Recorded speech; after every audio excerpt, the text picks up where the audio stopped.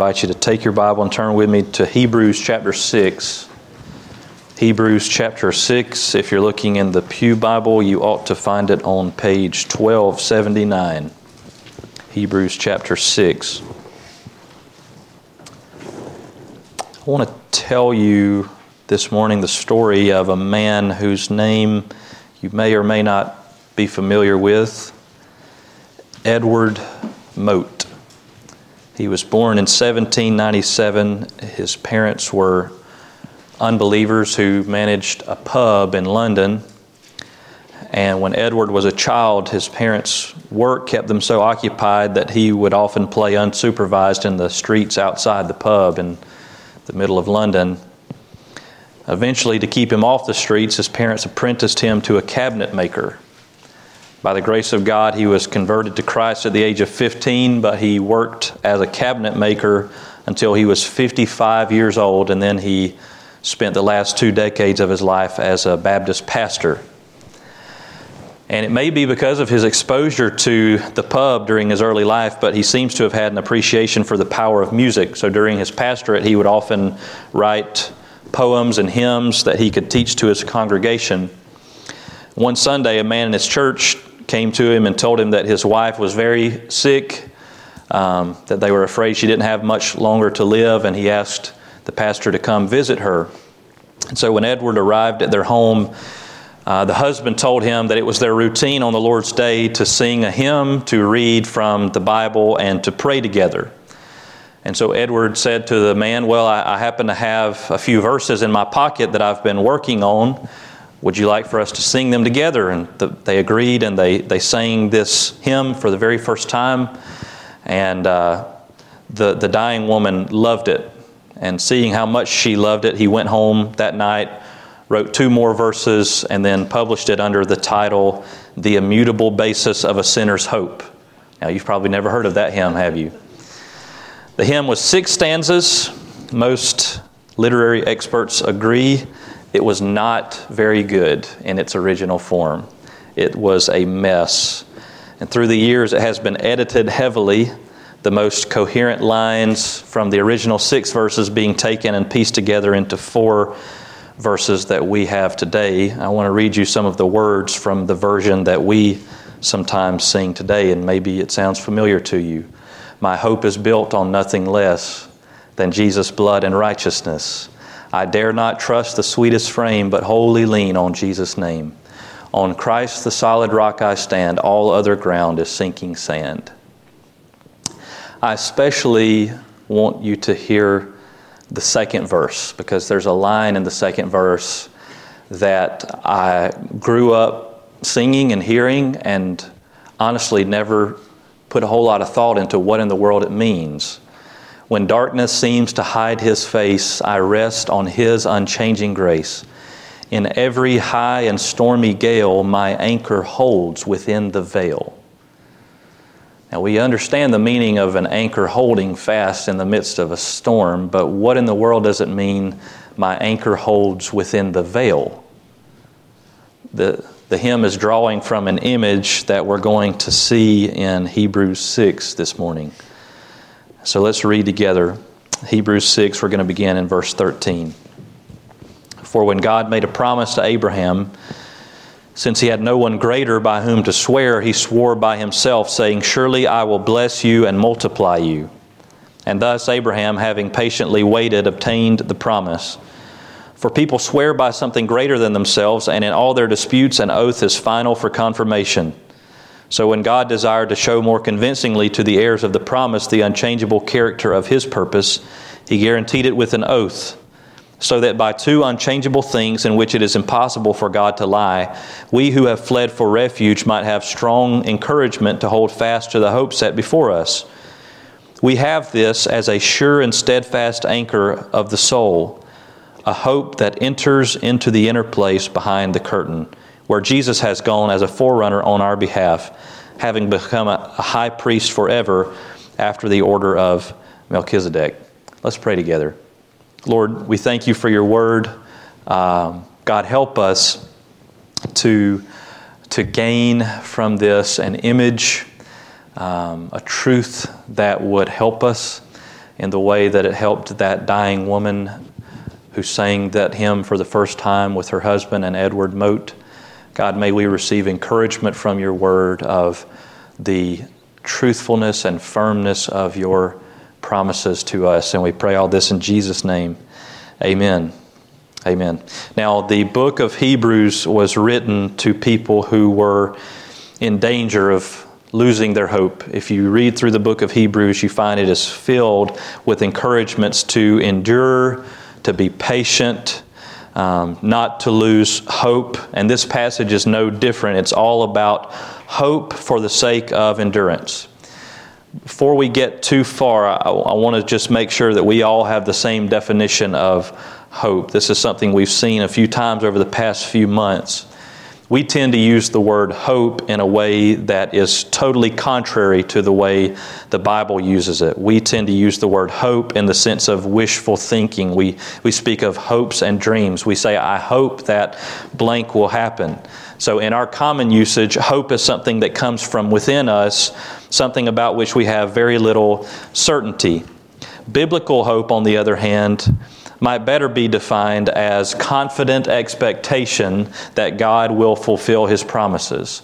Hope is confident expectations that something that has not happened yet will certainly happen. So biblical hope does not come from within us. It comes from God. It's based on His character, His word, His faithfulness. It is the expectation that what God has said will surely come to pass because He will surely bring it to pass, even if we cannot see it yet. So biblical hope is not like, I hope that something impossible might happen. It's more like, I hope the sun will come up in the morning. I have very good reason to believe that the sun will come up in the morning, right?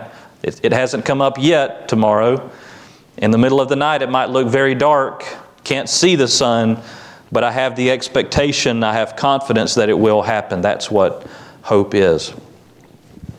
And so what I want us to do is I want us to glean from this passage 4 truths, 4 characteristics about what genuine hope is.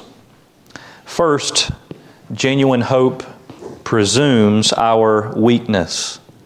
Genuine hope presumes our weakness. The more this passage speaks of the firmness of our hope, the more it assumes the desperate state, our desperate state apart from this hope. So think about the hymn we sang earlier. When darkness seems to hide His face, in every high and stormy gale, when all around my soul gives way, He then is all my hope and stay. An anchor is more precious to someone in the midst of a howling storm than to someone coasting on calm waters. Notice how the author describes us in the middle of verse 18. We who have fled for refuge. We who have fled for refuge might have strong encouragement to hold fast to the hope set before us. To put it another way, we are spiritual refugees. That's what it means to take refuge. Either you are wandering, lost, and destitute, or you have fled to Jesus for asylum, for refuge. Apart from Christ, our state is desperate. And even when we are in Christ, we still experience weakness. As Paul put it in Romans 8, we ourselves who have the first fruits of the Spirit groan inwardly as we wait eagerly for adoption as sons, the redemption of our bodies. For in this hope we were saved. So hope means that we don't yet have the fullness of what God has promised to us. To say that we have hope means that we have not yet arrived, that we are presently weak. And we live in a time when both inside the church and outside the church, we feel the need to hide our weakness, to keep it concealed so that we can project strength. We want to be seen as having it all together. That is contrary to what the Scriptures continually tell us to do.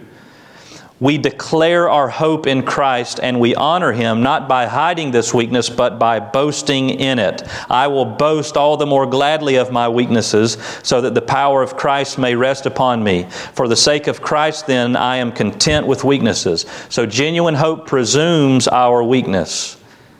And we behold this hope and we hold fast to this hope more when we agree with that assessment of our weakness.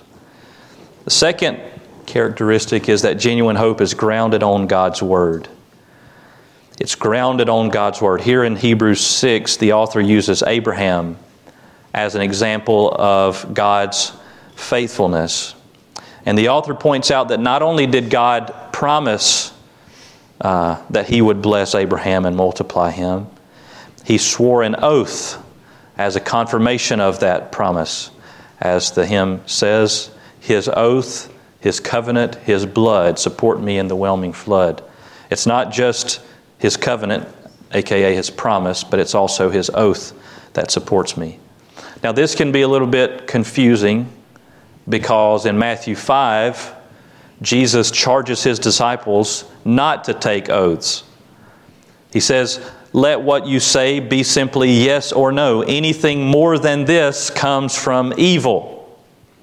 So how then is it not evil for God to swear by an oath to Abraham? Well, there's a major difference between the oaths that humans swear and the oaths that God swears. You could ask, why do humans swear oaths? We swear oaths because we can't trust one another to tell the truth, right? That's why oaths are typically reserved for things that really matter. If you testify in a court case or before some legislative body, you are testifying in some matter that could have serious legal or financial consequences for yourself or for someone else. And so an oath in that case might be appropriate and necessary because you are placing yourself under the authority of that institution. That's why when you go to a courthouse, there are symbols everywhere. There's the judge in his black robe or her black robe. There's the seal of the city or the county or the state or the nation there. And you're putting your hand on the Bible and you're saying, I solemnly swear to tell the truth, the whole truth, and nothing but the truth. So help me God. There are all these authorities that you are placing yourself under saying, this is how serious I am that I'm going to bear witness to the truth, and if I don't, then I will be held accountable to this court, to this legislative body, or what have you. On the other hand, imagine you go to your neighbor and you say, hey, I've lost my Phillips head screwdriver, can I borrow yours?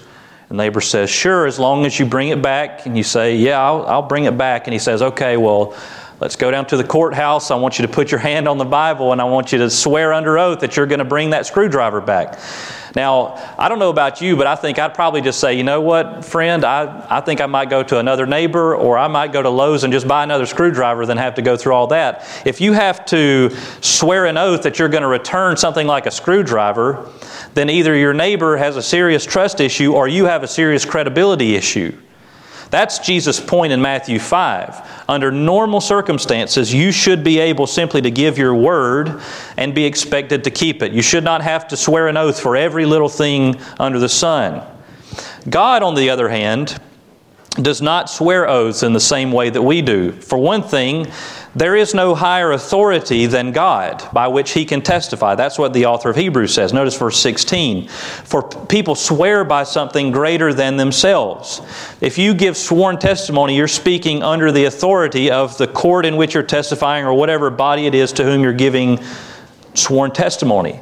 There is no higher authority to which God can appeal, so He can only swear by Himself, which is why, especially in the Old Testament, you hear God say over and over things like, as I live, declares the Lord. He's swearing an oath.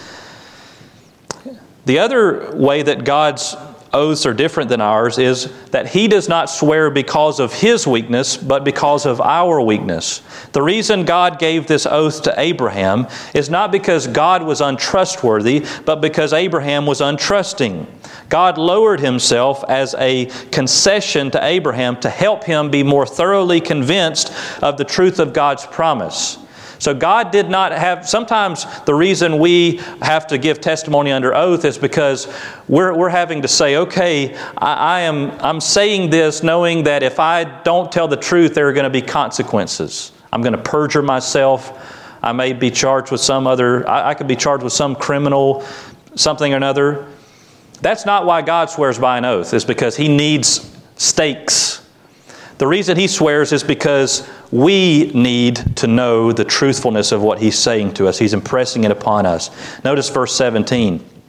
So when God desired to show more convincingly to the heirs of the promise the unchangeable character of His purpose, He guaranteed it with an oath. So His oath is not for His own sake, it is for our sake. Notice there that God's oath to Abraham was not only for Abraham's sake alone, but in order to convince the heirs of the promise that His purpose is unchangeable. Who are the heirs of the promise?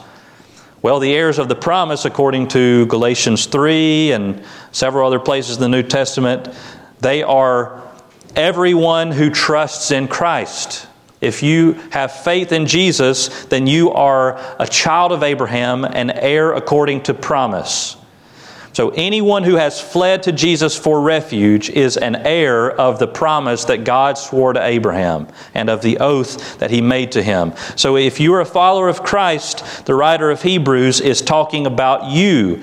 When he says that God desired to show more convincingly to the heirs of the promise the unchangeable character of His purpose, He guaranteed it with an oath. He's saying that the reason God swore to Abraham in Genesis 22 is because He wanted to convince you, a follower of Christ, that what He has said, He surely will do. His purpose will not change. And so you have these two things that come together for our assurance. God's promise and His oath. Together they serve as the basis of our hope. Verse 18.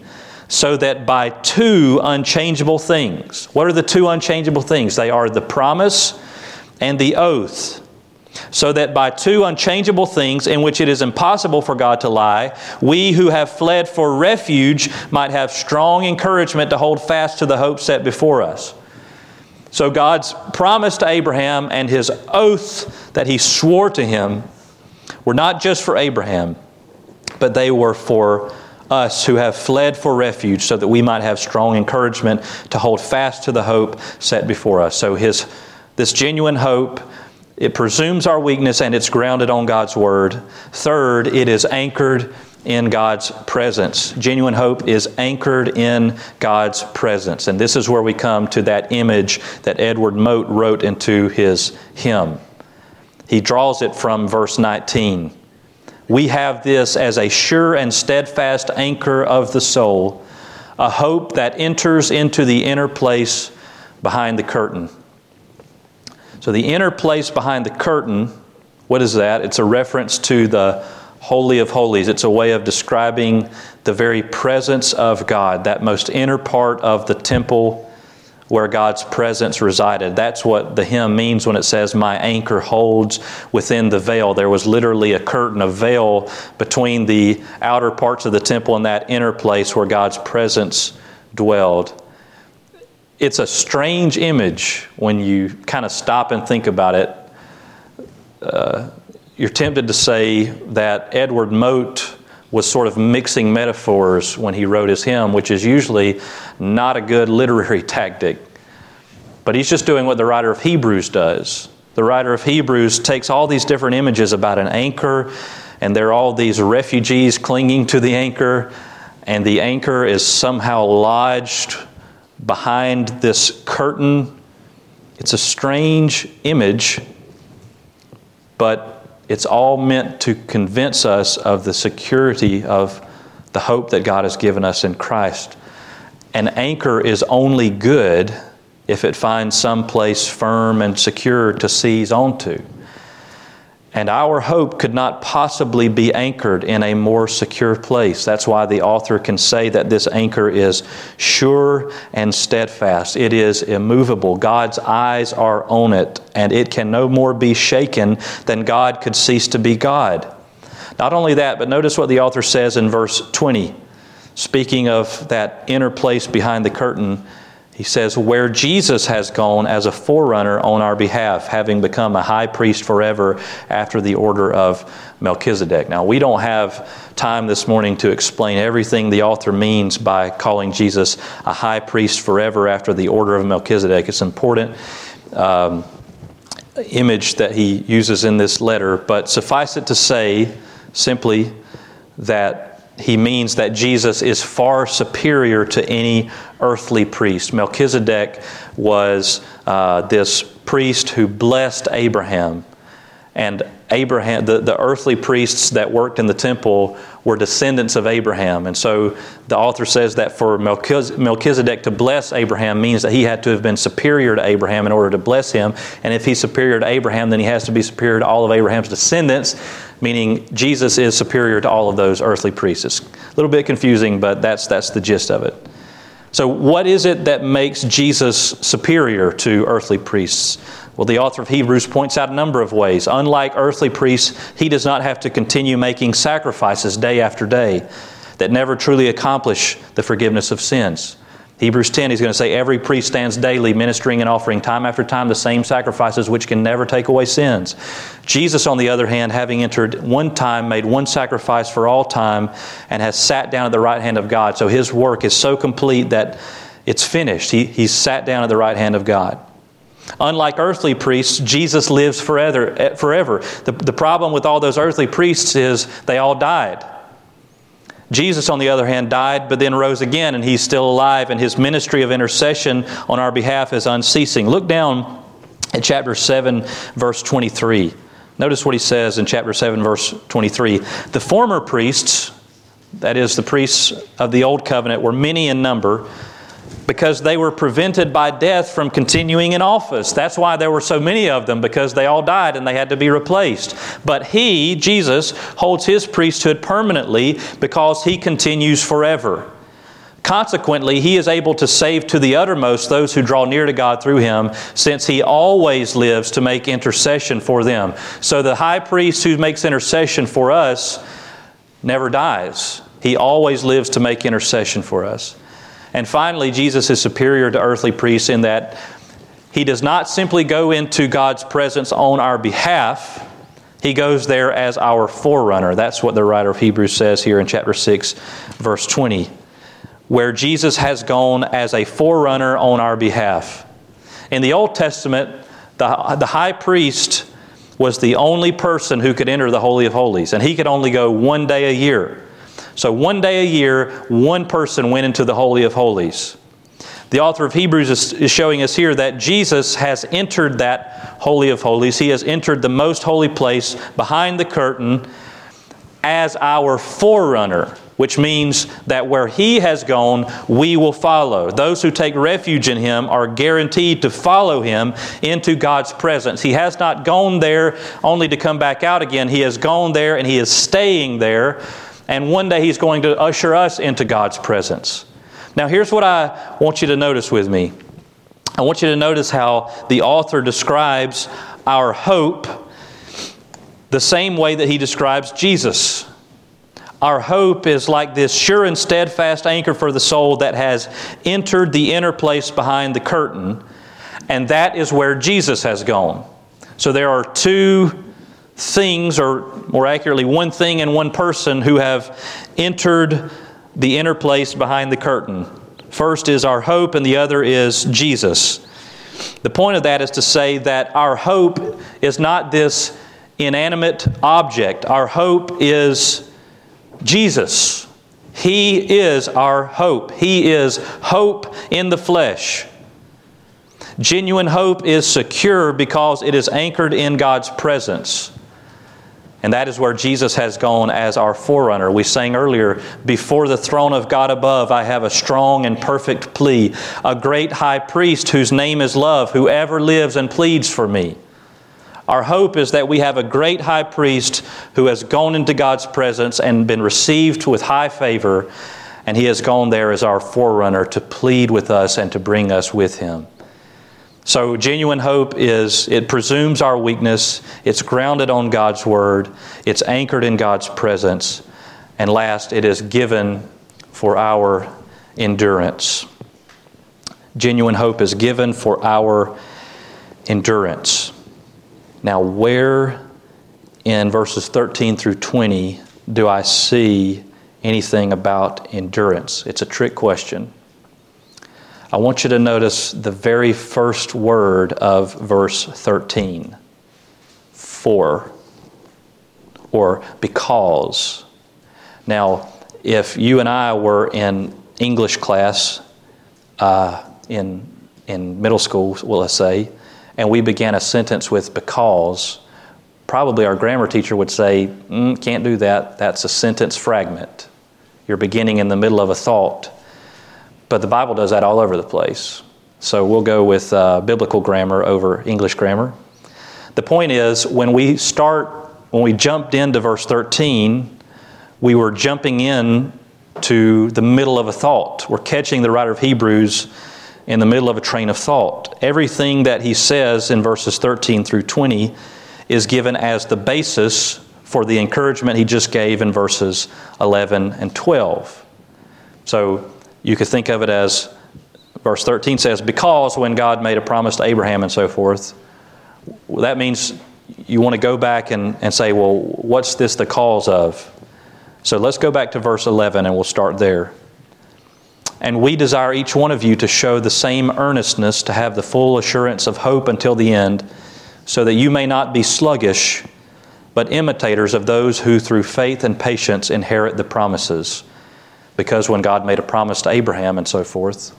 So it helps to make sense of the whole big point of verses 13 through 20 if you back up and see what he's just said in verses 11 and 12. God wants to convince us of the certainty of our hope, not so that we can sit back and do nothing, but so that we can endure in faith. Full assurance of hope should not lead to sluggishness, as he says, but to sincere and patient endurance. Here's another way we could put it. If you know that you will one day be in God's presence and that you will one day see Jesus as He is, that ought to motivate you to holiness and purity now. The Apostle John says that very thing in 1 John 3. He says, "Beloved, we are God's children now. And what we will be has not yet appeared, but we know that when He appears, we shall be like Him, because we shall see Him as He is. And everyone who thus hopes in Him purifies himself as He is pure." So let's break that down. Right now, if you trust in Christ, you are a child of God. Right now. It's not something you're waiting for, but right now we are God's children. But we're not yet what we will be. What we will be has not yet appeared. Because when He appears, we're going to see Him, we'll be like Him. And if we have that hope, if we have that confident expectation that we'll be like Him and we'll see Him as He is, then we purify ourselves now as He is pure. If you know that you're going to be like Jesus perfectly, then you ought to live like Jesus imperfectly right now. That ought to help us appreciate the words of the hymn, "When He shall come with trumpet sound, O may I then in Him be found, dressed in His righteousness alone, faultless to stand before the throne." Our hope is Jesus. Our hope is His blood and righteousness. It's not about mansions or streets of gold. It's that we will see Jesus and be like Him. And if we know that we will one day stand faultless before His throne, then we ought to clothe ourselves in His righteousness now. That means that we trust in Him and we receive the gift of His righteousness credited to us by grace through faith. The only reason any of us could stand faultless before the throne is because He has taken our sin upon Himself and clothed us in His righteousness. But if you are clothed in the righteousness of Jesus, then you ought to imitate Him and to put on His righteousness day by day. That's what Paul says in Colossians 3. That those who have put off the old self and put on the new self need to put on humility and gentleness and meekness and all those various qualities. So the question I would ask you this morning is, on what foundation are you resting your hope? It's not about what you say, it's about the evidence of your life. Does your life give evidence that Christ is the solid rock on which you stand? Or have you built your life on the false hope of money or health or status or influence or family or politics or fill in the blank? all other ground is sinking sand. So here's a very simple way we could ask it. What is the one thing in my life that if God were to take it away, I would be utterly lost? I asked myself that question this week. I was so convicted by it. Not to be, morbid or anything, but Rebecca she had surgery last week, and she was in the hospital a little bit, and we had to go back to the hospital this week because there was a little bit of internal bleeding, and everything's okay, but there were some times there where I thought, boy, this is kind of scary. And here I am coming to church at night telling all these kids, when life is scary, God is good. But I'm sitting there in the hospital room, and I was thinking over this text, and that question came to me. If God were to take her away, would my life crumble? Would I find that I had built my hope on something other than the solid rock of Christ? Now, there's nothing wrong with having a wife. I love her. She's a gift to me. But there are so many gifts that God gives us that we could potentially rest our hope on.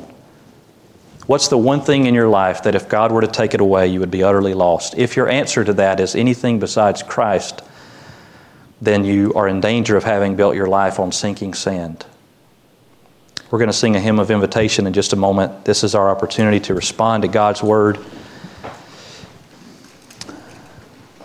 And I just want to let that question linger on your heart, and for you to ask yourself that. Can you truly say, on Christ the solid rock I stand, all other ground is sinking sand? I want to invite us to prayerful reflection. I'm going to be standing at the head of this aisle. I'd love to speak with you or pray with you. The altar's open if you'd like to come and pray. Let's pray together. Lord, we thank you for your word. God, you at times prod us and chastise us to endure, and then you come along and assure us of your faithfulness to us. And I pray, God, that we would receive both of those gifts, both your prodding to endure and to persevere and to be patient in waiting for the fulfillment of your promise, but God, also the assurance and the confident expectation that what you have said you will surely do. God, right now in this moment, I pray that all of our hearts would be convicted, Lord, as we think about all the many things that we are tempted to rest our hope on, whether it's the security of our health, the security of our job, the security of our financial portfolio, the security of our retirement package, the security of our family, the security of the country in which we live, the security of our home. Lord, whatever it may be, God, that we would come to this realization right now in this moment by the grace of your Spirit that, Lord, all those things are secondary. They can all be taken away, and yet Christ still be our solid rock. So God, help us. Help us not to build our life on something that is sinking sand, but only on the solid rock of the hope we have in Christ. God, convict us of that, and we pray all this in Jesus' name. Amen. Let's stand and sing together.